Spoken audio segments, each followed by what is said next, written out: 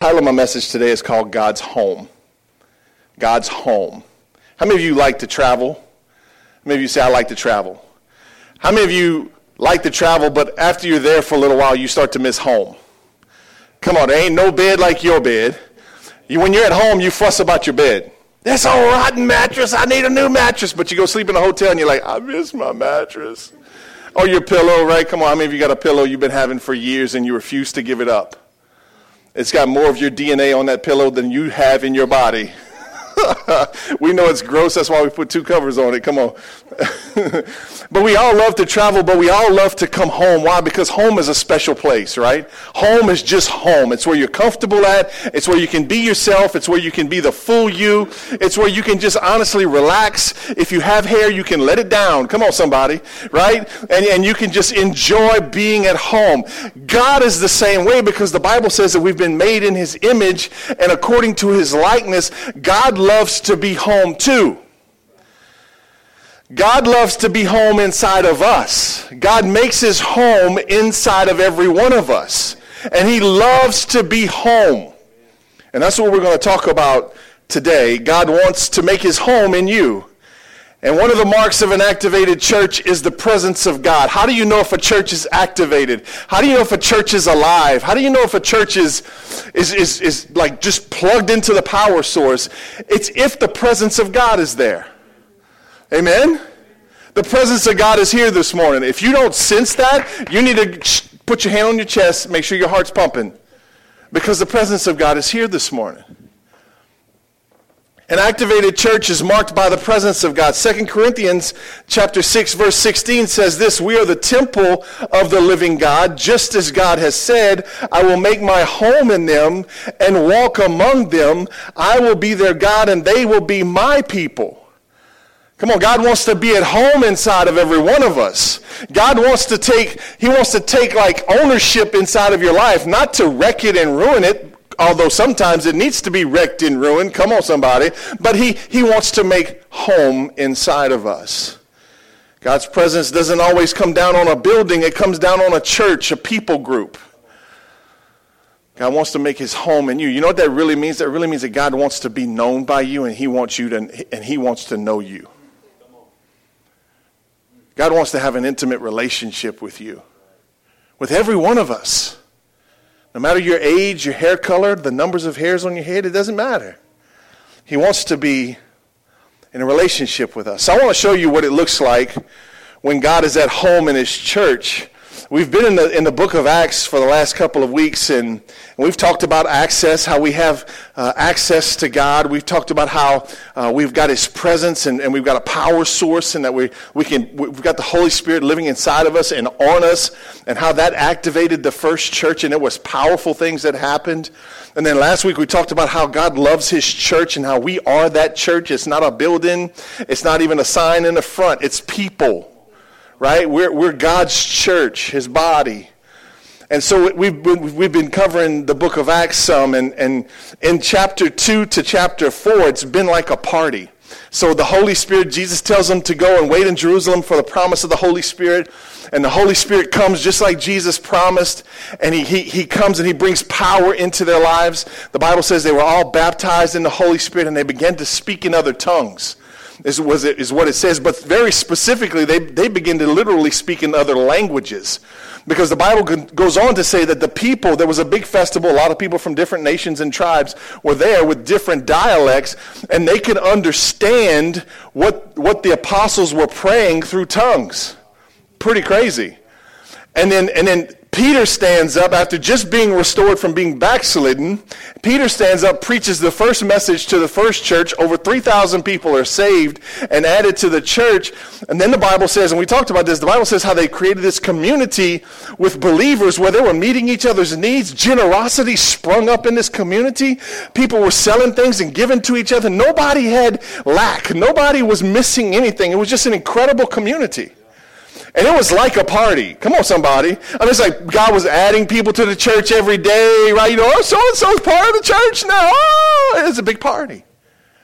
Chapter 2 to chapter 4. But now all of a sudden, here comes chapter 5. And you got to see this today, because this is a very valuable part of Christianity that I think today we sometimes miss. Acts chapter 5, watch this. It's been a party. Say it's been a party. It's been good. Till Acts chapter 5 comes. Acts chapter 5, everybody was selling stuff and bringing it to the apostles to give to one another so that nobody was lacking anything. And then they share a story of a couple. And it says this, it says, but there was a certain man named Ananias who with his wife Sapphira, whatever, sold some property. So him and his wife sold some property. He brought part of the money to the apostles, claiming it was the full amount. With his wife's consent, he kept the rest. Then Peter said, Ananias, why have you let Satan fill your heart? You lied to the Holy Spirit and you kept some of the money for yourself. The property was yours to sell or not sell, as you wished. And after selling it, the money was also yours to give away. How could you do a thing like this? You weren't lying to us, but to God. And as soon as Ananias heard these words, he fell to the floor and died. Say Shazam. Everyone who heard about it was terrified. Then some young men got up, wrapped him in a sheet, and took him out and buried him. About 3 hours later, his wife came in, not knowing what had happened. Peter asked her, was this the price you and your husband received for the land? Yes, she replied. That was the price. And Peter said, how could the two of you even think of considering or conspiring to test the Spirit of the Lord like this? The young men who buried your husband are just outside the door, and they will carry you out too. Instantly, she fell to the floor and died. When the young men came in and saw that she was dead, they carried her out and buried her beside her husband. Great fear gripped the entire church and everyone else who heard what had happened. Now you might be like, where's Pastor going to go with this story? I mean, it's like he's going to all of a sudden just like scare the HE double hockey sticks out of us. I mean, like what is he going to like? Is he going to tell us that God's like mean now? I mean, where are you going with this, Pastor?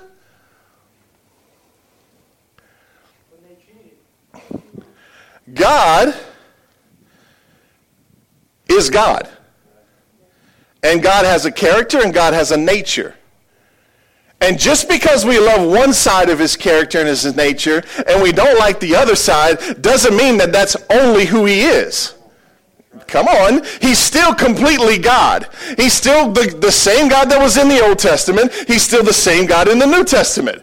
What's funny is that they're throwing down, they're having a party, people are coming to Christ, folks are getting saved, incredible things are happening, the church is getting built, but then all of a sudden God's presence is in this thing like never before, and some things start to change, and some things start to happen, and that's what I want to talk about today.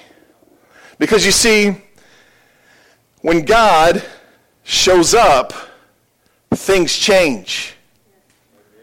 When God's presence is in the place, things change. Can you imagine the Google reviews for that church? You don't give fully, you die. It wasn't that. It was that they lied. It's not a money issue. Don't hear it the wrong way. It's a heart issue. And by the way, this is not the Old Testament. This is the New Testament. Because you got some people with strange doctrine that say, oh, that's the God of the Old Testament. The God of the New Testament doesn't do that.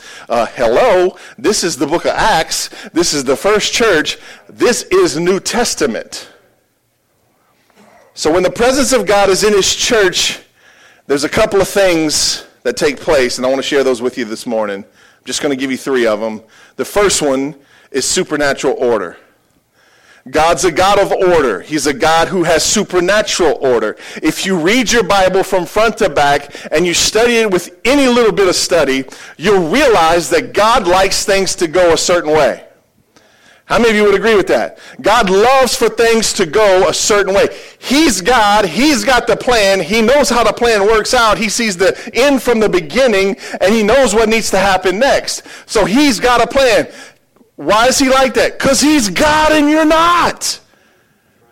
And the minute we think we got a better plan is the minute we become full of pride and say that our way is better than God's way.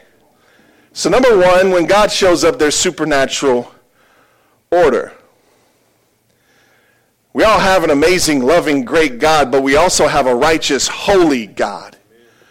It's kind of like your kids. Your kids might love the babysitter because the babysitter tat-tats them and plays with them and never fusses them, and the babysitter is the greatest person on the planet, but daddy always comes home. And when daddy comes home, mama's done been telling, wait till your daddy comes home. You ever heard that? Why? Because daddy carries with him a bit of authority, right? God carries the authority. And when you look in the Old Testament, a lot of this story reminds me of Nadab and Abihu, sons of Aaron's sons. They mixed the incense wrong. Think about this. They mixed the incense wrong, and fire came down and killed them.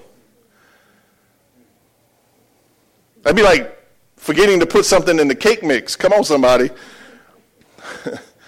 The men from Israel started sleeping with the women from Moab, and a plague broke out, and thousands of them died. Miriam and Aaron talked bad about their brother Moses, and Miriam broke out with leprosy. You going to keep gossiping? Korah talked bad about Moses, and the ground opened up and swallowed him. Might be time to shut your mouth. Just saying. When God's in the house, there's supernatural order. Some of you might be thinking, well, but God's the God of love. And you're 100% right. God is the God of love. There's one thing that you need to understand for sure is that God loves us. And he truly cares for us. And just because he corrects us doesn't mean that he doesn't love us. And just because something goes bad in your life or something goes sideways in your life doesn't mean that God doesn't love you. Amen? He loves us no matter what. So yes, God is a God of love, but in the context of that love comes provision, protection, and correction. Amen? But we just like the good parts. Come on, somebody. Right? We just like the good parts. Lord, bring me some provision and some protection. Oh, yeah, some pleasure, some peace. I couldn't find anything else to go with peace, so I'm going to stop. But Romans 11:22 says this, make sure that you stay alert of these qualities of gentle kindness and ruthless severity that exist side by side in God. Did you hear that verse? You need to make sure that you stay alert of these qualities, gentle kindness and ruthless severity that exist side by side in God. How many of you know we're human, right? And we tend to be extremists at times. How many of you can swing from one extreme to the other? I mean, you're like, you're thinking this is the right way, and you're going at 100 miles an hour. Somebody says, nope, that's not the right way. So then you go the other way at 110 miles an hour just because you feel bad because you made a mistake. Extremes, right? We're people of extremes. Some of us can get so fixated with that God loves us that that's all we want to hear and that's all we want to know. But then there's others of us that get so fixated with that God's a God of judgment. He's going to bring wrath and fire. And that's all you know. And so we can be extremists. Can it just possibly be that God is both and? He's completely the God of love, and he's also completely the God of ruthless severity. Is it possible? I think it is. We can get things out of balance. Because you see, if God is with you, it's no longer business as usual. This is what we've got to understand. Is that when God shows up in your life, it is no longer business as usual. In fact, you will struggle as long as you try to keep business as usual and follow God. You will be frustrated as a Christian as long as you try to do the things that you've always done and be in a relationship with a God who's calling you up out of the grave. Things have to die. Right? I mean, Jesus was very clear when he talked about the vines and the pruning and all those things. He said, I'm going to cut some things off you that are going to go into the fire because that needs to die so that you can produce new fruit. In other words, you can't keep doing business as usual. You got to change your game. You got to do something different. You got to let, like the Bible says in Galatians, you got to let the Holy Spirit produce these kinds of fruit in your life. And the reason he says to let it, which simply means this, stop resisting the Holy Spirit from doing things in your life. You need to let him by allowing him to do it, by making room for him to do it. Right? that requires us to not do business as usual. When I decided to follow Jesus, I decided also to quit following other people. When I decided to follow Jesus, I also decided to not go to places I used to go to, say things I used to say, do things I used to do, watch things I used to watch. Right?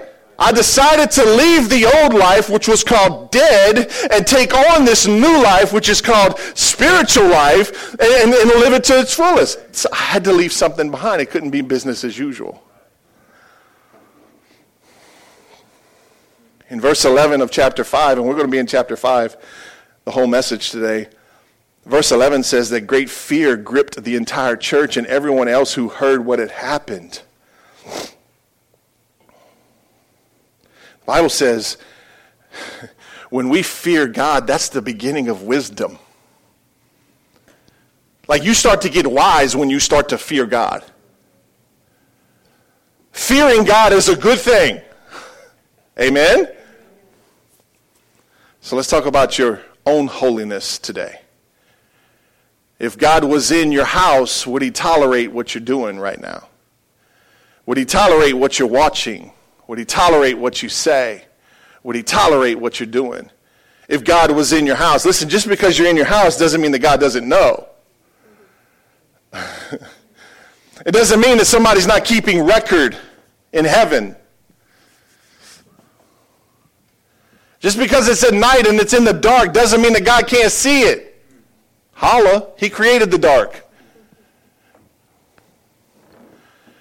Are you honoring God in private like you're honoring God in public? It's called personal holiness. It's called being a holy servant or holy child of God.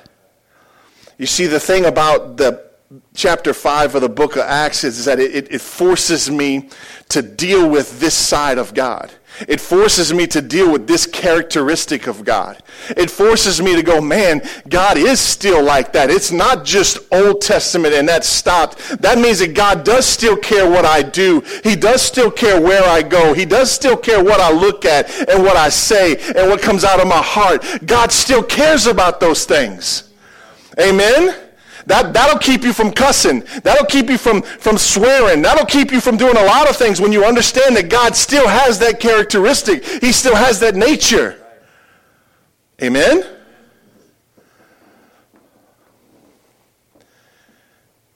Treating your spouse and your kids harshly. Turning to porn or drinking to cope with stress. It's your holiness. It's your gift back to God. It's your holiness. Come on, somebody. We don't talk a lot about holiness anymore. You know why? Because holiness don't fill the church up. Nobody wants to hear about some holiness, but you're missing out. You're missing out from a holy life that God wants you to live. You're missing out on the pleasures of being holy and the joy of being holy. Here's a statement you might want to write down. I want the people who know me the best to admire me the most. I want the people that know me the best to be the ones that admire me the most. My old business partner, his wife used to give him a hard time because he was a salesman for years. And you know how salesmen are. They're real sweet on the phone, right? Hey, come on, salesman. They're real sweet on the phone. So they answer the phone like, hey, how you doing? You know, things going good today? Man, it's good to hear from you. Sweet, awesome. Yeah, we'll make that happen. And I'll never forget one day she just called him out. She's like, why are you not that sweet to me on the phone? I was like, dang, bro, I'm getting out the truck. Because he would talk one way, but then when the phone would ring, he'd go, hello? Hello? You see, I want the people that know me. Who knows me the best? My wife and my kids know me the best. I want the people that know me the best to admire me the most. I don't want my kids growing up with a fake daddy. He's one way in public and another way at home. Now, don't get me wrong. I got my bad days. I've had a few of them lately. My mother-in-law just went, mm-hmm. She's been here all weekend. Hey, been a good weekend. But at the end of the day, I don't want them to admire my perfection because I won't have perfection, but I do want them to admire me. Amen? So ask yourself this question. If what I'm about to do or say was made public, would God be honored?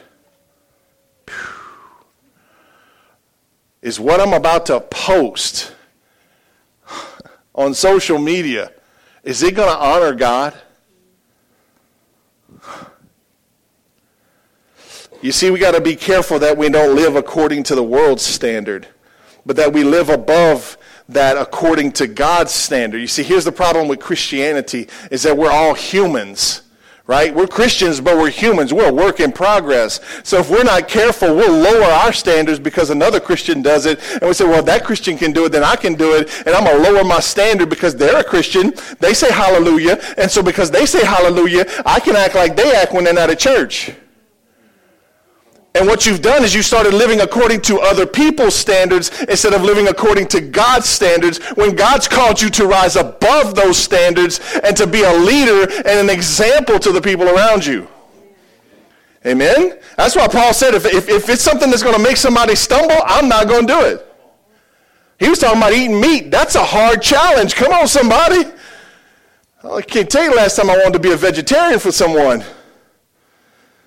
It's just easier to go get a new friend, right? I hang out with meat eaters. So when God shows up, there's supernatural order. God has this way of putting things in order. And you ought to be grateful for that, right? The second thing that happens when God shows up is there's supernatural miracles. Supernatural miracles. Like unexplainable kind of miracles. Verse 15 to 16 says this, as a result, this is right after Ananias and Sapphira die from lying to the Holy Spirit. Right after that, God sets the house in order. Great fear comes over the church. Watch what happens. As a result of the apostles' work, sick people were brought out into the streets on beds and mats so that Peter's shadow might fall across some of them as he went by. Crowds came from the villages around Jerusalem, bringing their sick and those possessed by evil spirits. Watch this, and they were all healed. All healed. I go, why does the Bible say they were all healed? And why is it that some days we're not all healed? Inquiring minds want to know. But as a result of God setting spiritual order in the place, then came these miracles. I mean, think about it. It was so powerful that they would just put people on the streets so that when Peter, look at the shadow right there. You see the shadow? Peter would walk by and boom, they were healed.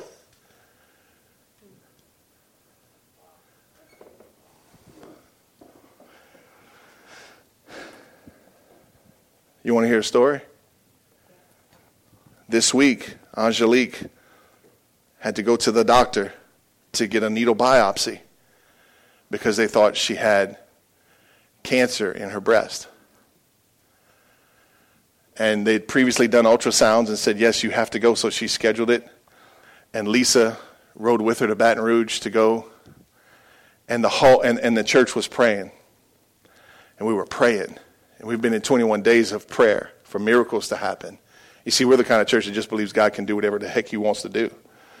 And we were praying for God to touch her body and to do something incredible. And so Lisa tells the story pretty incredible. Lisa says she's in the waiting room and she's waiting for Angelique, and they take her to the back, and because it's been a little while since they did the ultrasound, they had to do another ultrasound. But she was scheduled to have the biopsy done that day because they thought there was something there. And so the doctor says, let me do another ultrasound real quick just to make sure everything's good. They do the ultrasound, can't find anything to do a biopsy on, send her home without a biopsy.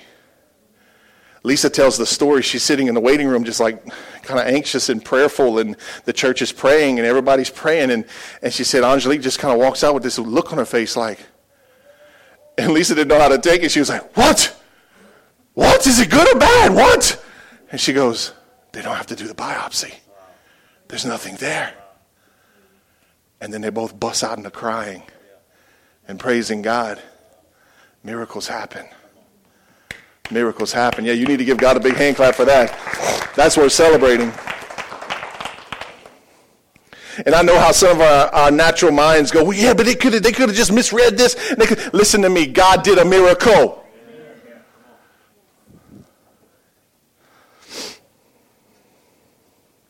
God did a miracle. One of the truest indicators of God's abiding presence is the miraculous. There's many stories of God's miracles in this environment. How many of you need a miracle for your life? You ought to take Angelique's story and let it build a little miracle in you. Let it build a little faith in you for a miracle to happen. Amen? Because if Jesus is in the house, miracles can happen. You see, what they experienced was supernatural healing. Can you believe God to heal you? Luke, who wrote the book of Acts, was a doctor. We thank God for doctors, right? God will use doctors to heal us at times. That's okay. God still gets the glory. He created the doctor. So we get twisted up and all that, but the doctor did it. Yeah, God anointed the sucker to do it. Then they experienced supernatural protection. All throughout the Bible, God protected his people from Pharaoh. God's protecting us today. They experienced supernatural provision. You remember when God split the Red Sea? You remember when he fed them from heaven? He dropped manna from heaven? You remember when he pulled water out of rocks? Come on, do you believe God can do whatever he wants from wherever he wants? Even if you can't understand it, and even if you can't reason it, God can do things that you don't have no clue he can do. And he'll bring it from places you have no clue he can bring it. They experienced supernatural order. They experienced supernatural miracles. And here's a big one. They experienced, number 3, supernatural encounters. Verse 17 to 20. The high priest and his officials, who were Sadducees, were filled with jealousy. They were jealous because God was moving in other people's lives and not their own. They arrested the apostles and put them in public jail. But an angel of the Lord came at night, opened the gates of the jail, and brought them out. And he told them, go to the temple and give the people this message of life. I think, man, this is crazy. They experienced God encounters. They were thrown in jail. God sends an angel to bust the jail open and not just set them free for their own freedom's sake. He set them free and said, now go set some other people free. Because you see, there's something that God does. When he sets us free, it's for us, but it doesn't stop there. It's for us to go and set others free. He pulled them out of jail because he wanted them to go and do something else. Their freedom had a purpose. Their freedom had a purpose. Your freedom has a purpose. When you were brought from spiritual death into spiritual life, the purpose was to go bring others from spiritual death into spiritual life by telling them about Jesus. Amen. Praise God, we get to get set free, and some people love to get set free and just bask in that for the rest of your life. I'm so free. Great. What are you free for? Yes. To go set others free. What did the angel say? Go to the temple and give this message of life. He's like, boys, I'm busting you out of jail to keep on preaching. I've healed you to keep on going. I'm restoring your marriage so that's no longer a distraction in your life. Keep going. Keep going. It has a purpose. Come on, somebody's got to hear this morning. Your freedom has a purpose. It has a calling. It has a mission. There's people attached to your freedom. There's lives attached to your freedom. It's not just for you. It's one thing to feel being set free and how incredible that is. But let me tell you something. It's a whole nother level when God uses you to set somebody else free. When you get to be a part of it, that's where the Bible says we get to share in his glory. Like we get to be there when he does the thing. You know what I'm saying? It's like we get like a little bit of props because we were there when the thing happened. You know what I'm saying? It's like we get to like lean on God's goodness, his glory a little bit. Come on, somebody. It's like, yeah, I was there. I was there. The real test comes then, do you take the glory? Or do you leave God with the glory? Well, if you want more of his glory, you're going to have to give him the glory, right? Your freedom has a purpose. It has a people attached to it. By the way, this is the first time that Peter set free from prison, and it happens again in Acts chapter 12. I'm thinking, man, Peter's got he's like, arrest me, I don't care. I mean, that's why his second arrest was probably so much easier than his first one. He's like, well, if God freed me the first time, he'll do it again. You see how faith is built? Come on, when God healed your pinky toe, you started believing him to heal your heart. Right? It builds. I promise you, Angelique's different. Because you can't walk up into the hospital thinking that you got cancer living inside of you and have the doctor's x-ray or ultrasound it and say there's nothing there and walk out the same and do business as usual because you've just had an encounter with God. You see, that's what a lot of us are missing is an encounter with God, because that's what makes you hungry. That's what keeps you coming back for more. That's what keeps you in the game, is when you have an encounter with God. I'm talking about like a moment where God shows up and you get to be there and you get to witness it and you get to feel it and you just go, man, this is good. This is God. Every Christian's life should be marked by encounters with God. Every Christian. Your life should be marked by encounters with God. In the Old Testament, every time God showed up and delivered his people, he would tell the leader, go and stack up this big old pile of rocks. They would call it an altar at times. And he says, this is a rock of remembering, or remembering. This is a rock of memory. Every time they pass by this rock, when your grandkids come by and they ask, well, what's that pile of rocks for? Well, that's when God delivered us. That's what God encounters are.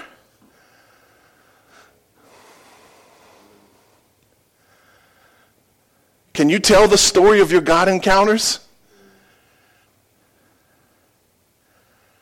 I'll never forget the first time I encountered God's presence was I was a young kid, probably 8, 9 years old.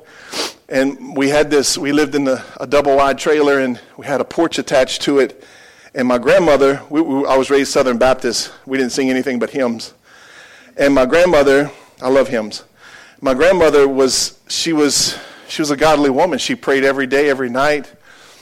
She had her slip-ups, but she was a godly woman.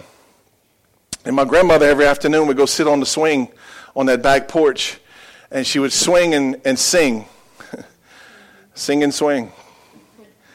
And it didn't matter what I was going through between the age of 9, 10, whatever it was. If my cousins had just said something mean to me, it didn't matter. I knew one thing. If I would go sit with Grandma on the swing and put my head in her lap, I would experience the peace of God. And at that age, I learned the difference between the peace of God and the peace the world offers. You see, the peace the world offers is just the freedom from trouble. The peace of God is, even though you're in the midst of trouble, there's still peace. And I experienced the peace of God just sitting there listening to my grandmother sing. Man, I wish I could go back to that swing. And I wish my grandmother was still swinging some days, because I'd sure love to go put my head on her lap and experience that peace like that again.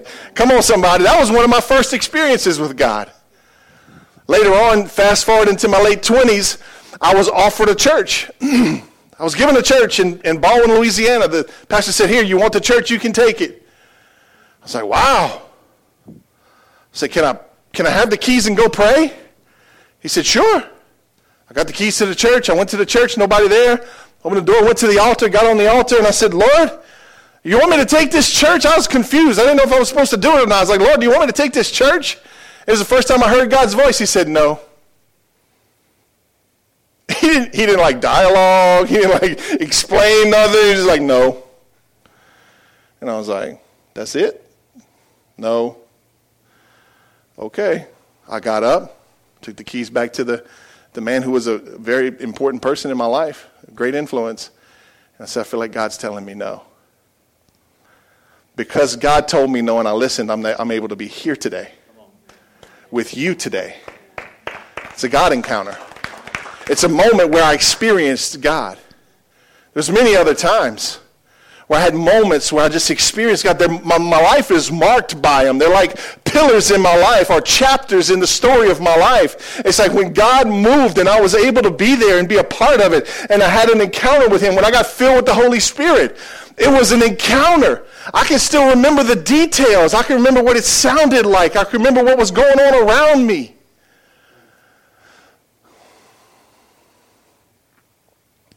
And even today, there's encounters that mark my life. I've learned how to write them down now.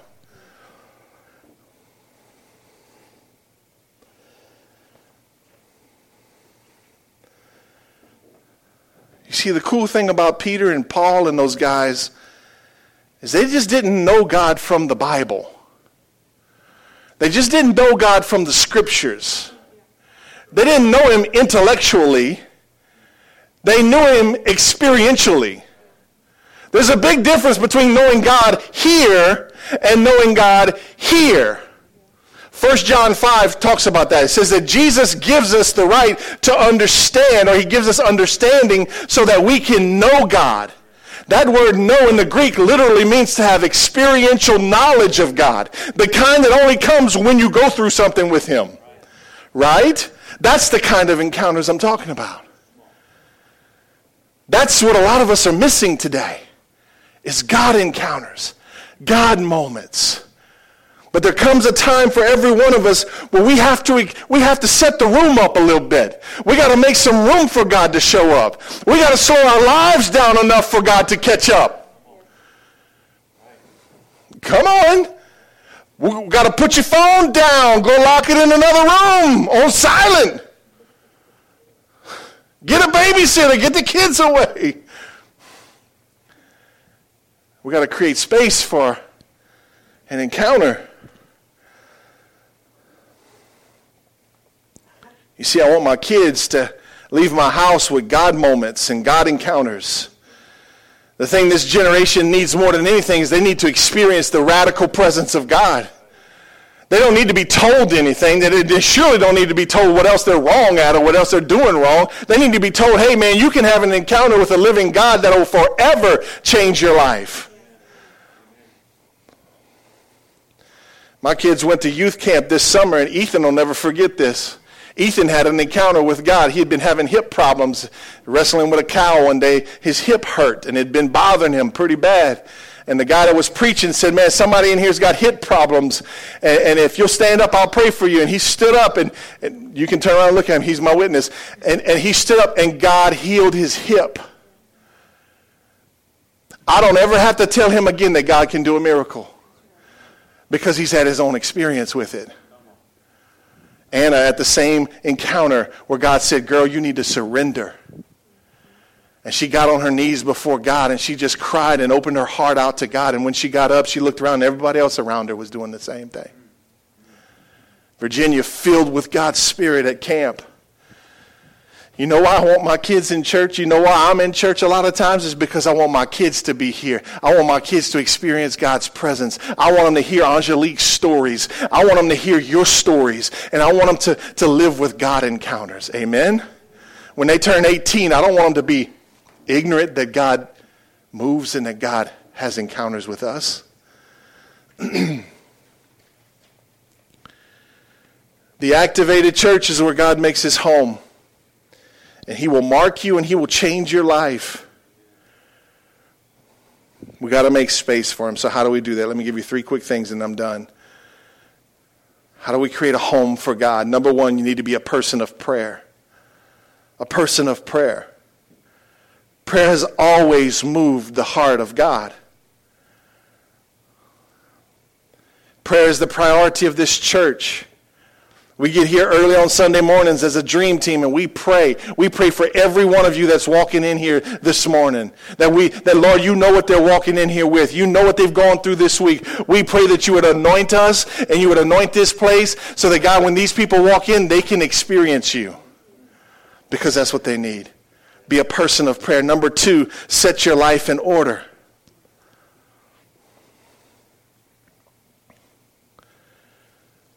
You don't need to be one way at church and another way at home.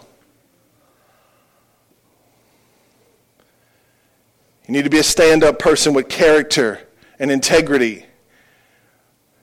You got to watch what you're watching. Be careful what you're listening to.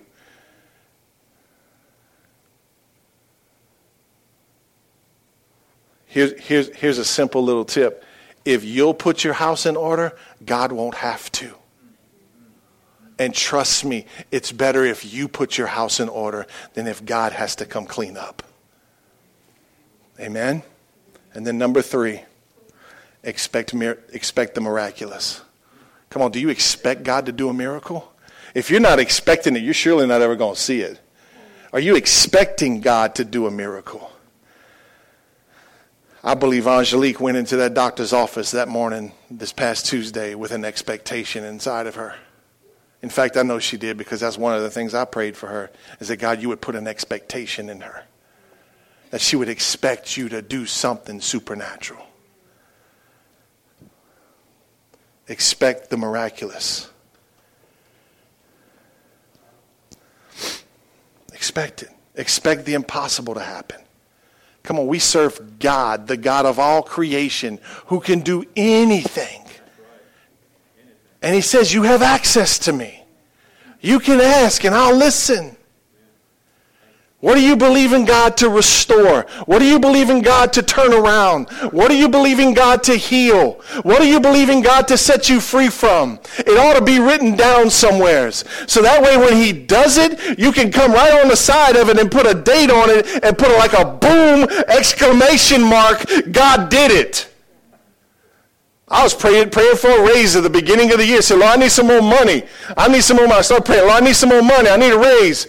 When the raise came, I went to my journal, put the date, God gave a raise, boom! I like to make a little noise. I think it's exciting when you put a little boom next to whatever God does, right? Come on, it's like, boom! You did it! It's kind of like sticking it in the devil's face. Boom! Sorry, sucker. So when God's in the house, when God's presence is with us, there's supernatural order, there's supernatural miracles, and there's supernatural encounters. Now let me set some of you free this morning, because some of you are feeling really bad because you've never had one of those encounters before. That's okay. It's okay if you've never had one of those encounters. Now you can believe God for one. Amen? Don't let the devil beat you down. You can believe God for one now because you know that they happen. Amen? Maybe somebody just never told you. You never realized that could happen. Hey, that's good. Now you can expect it to happen, right? So leave here excited, not depressed. Nothing ever happens in my life. Don't go out like that. Go out like, Lord, I'm believing you for something incredible to happen this week. I want to have a moment with you, God.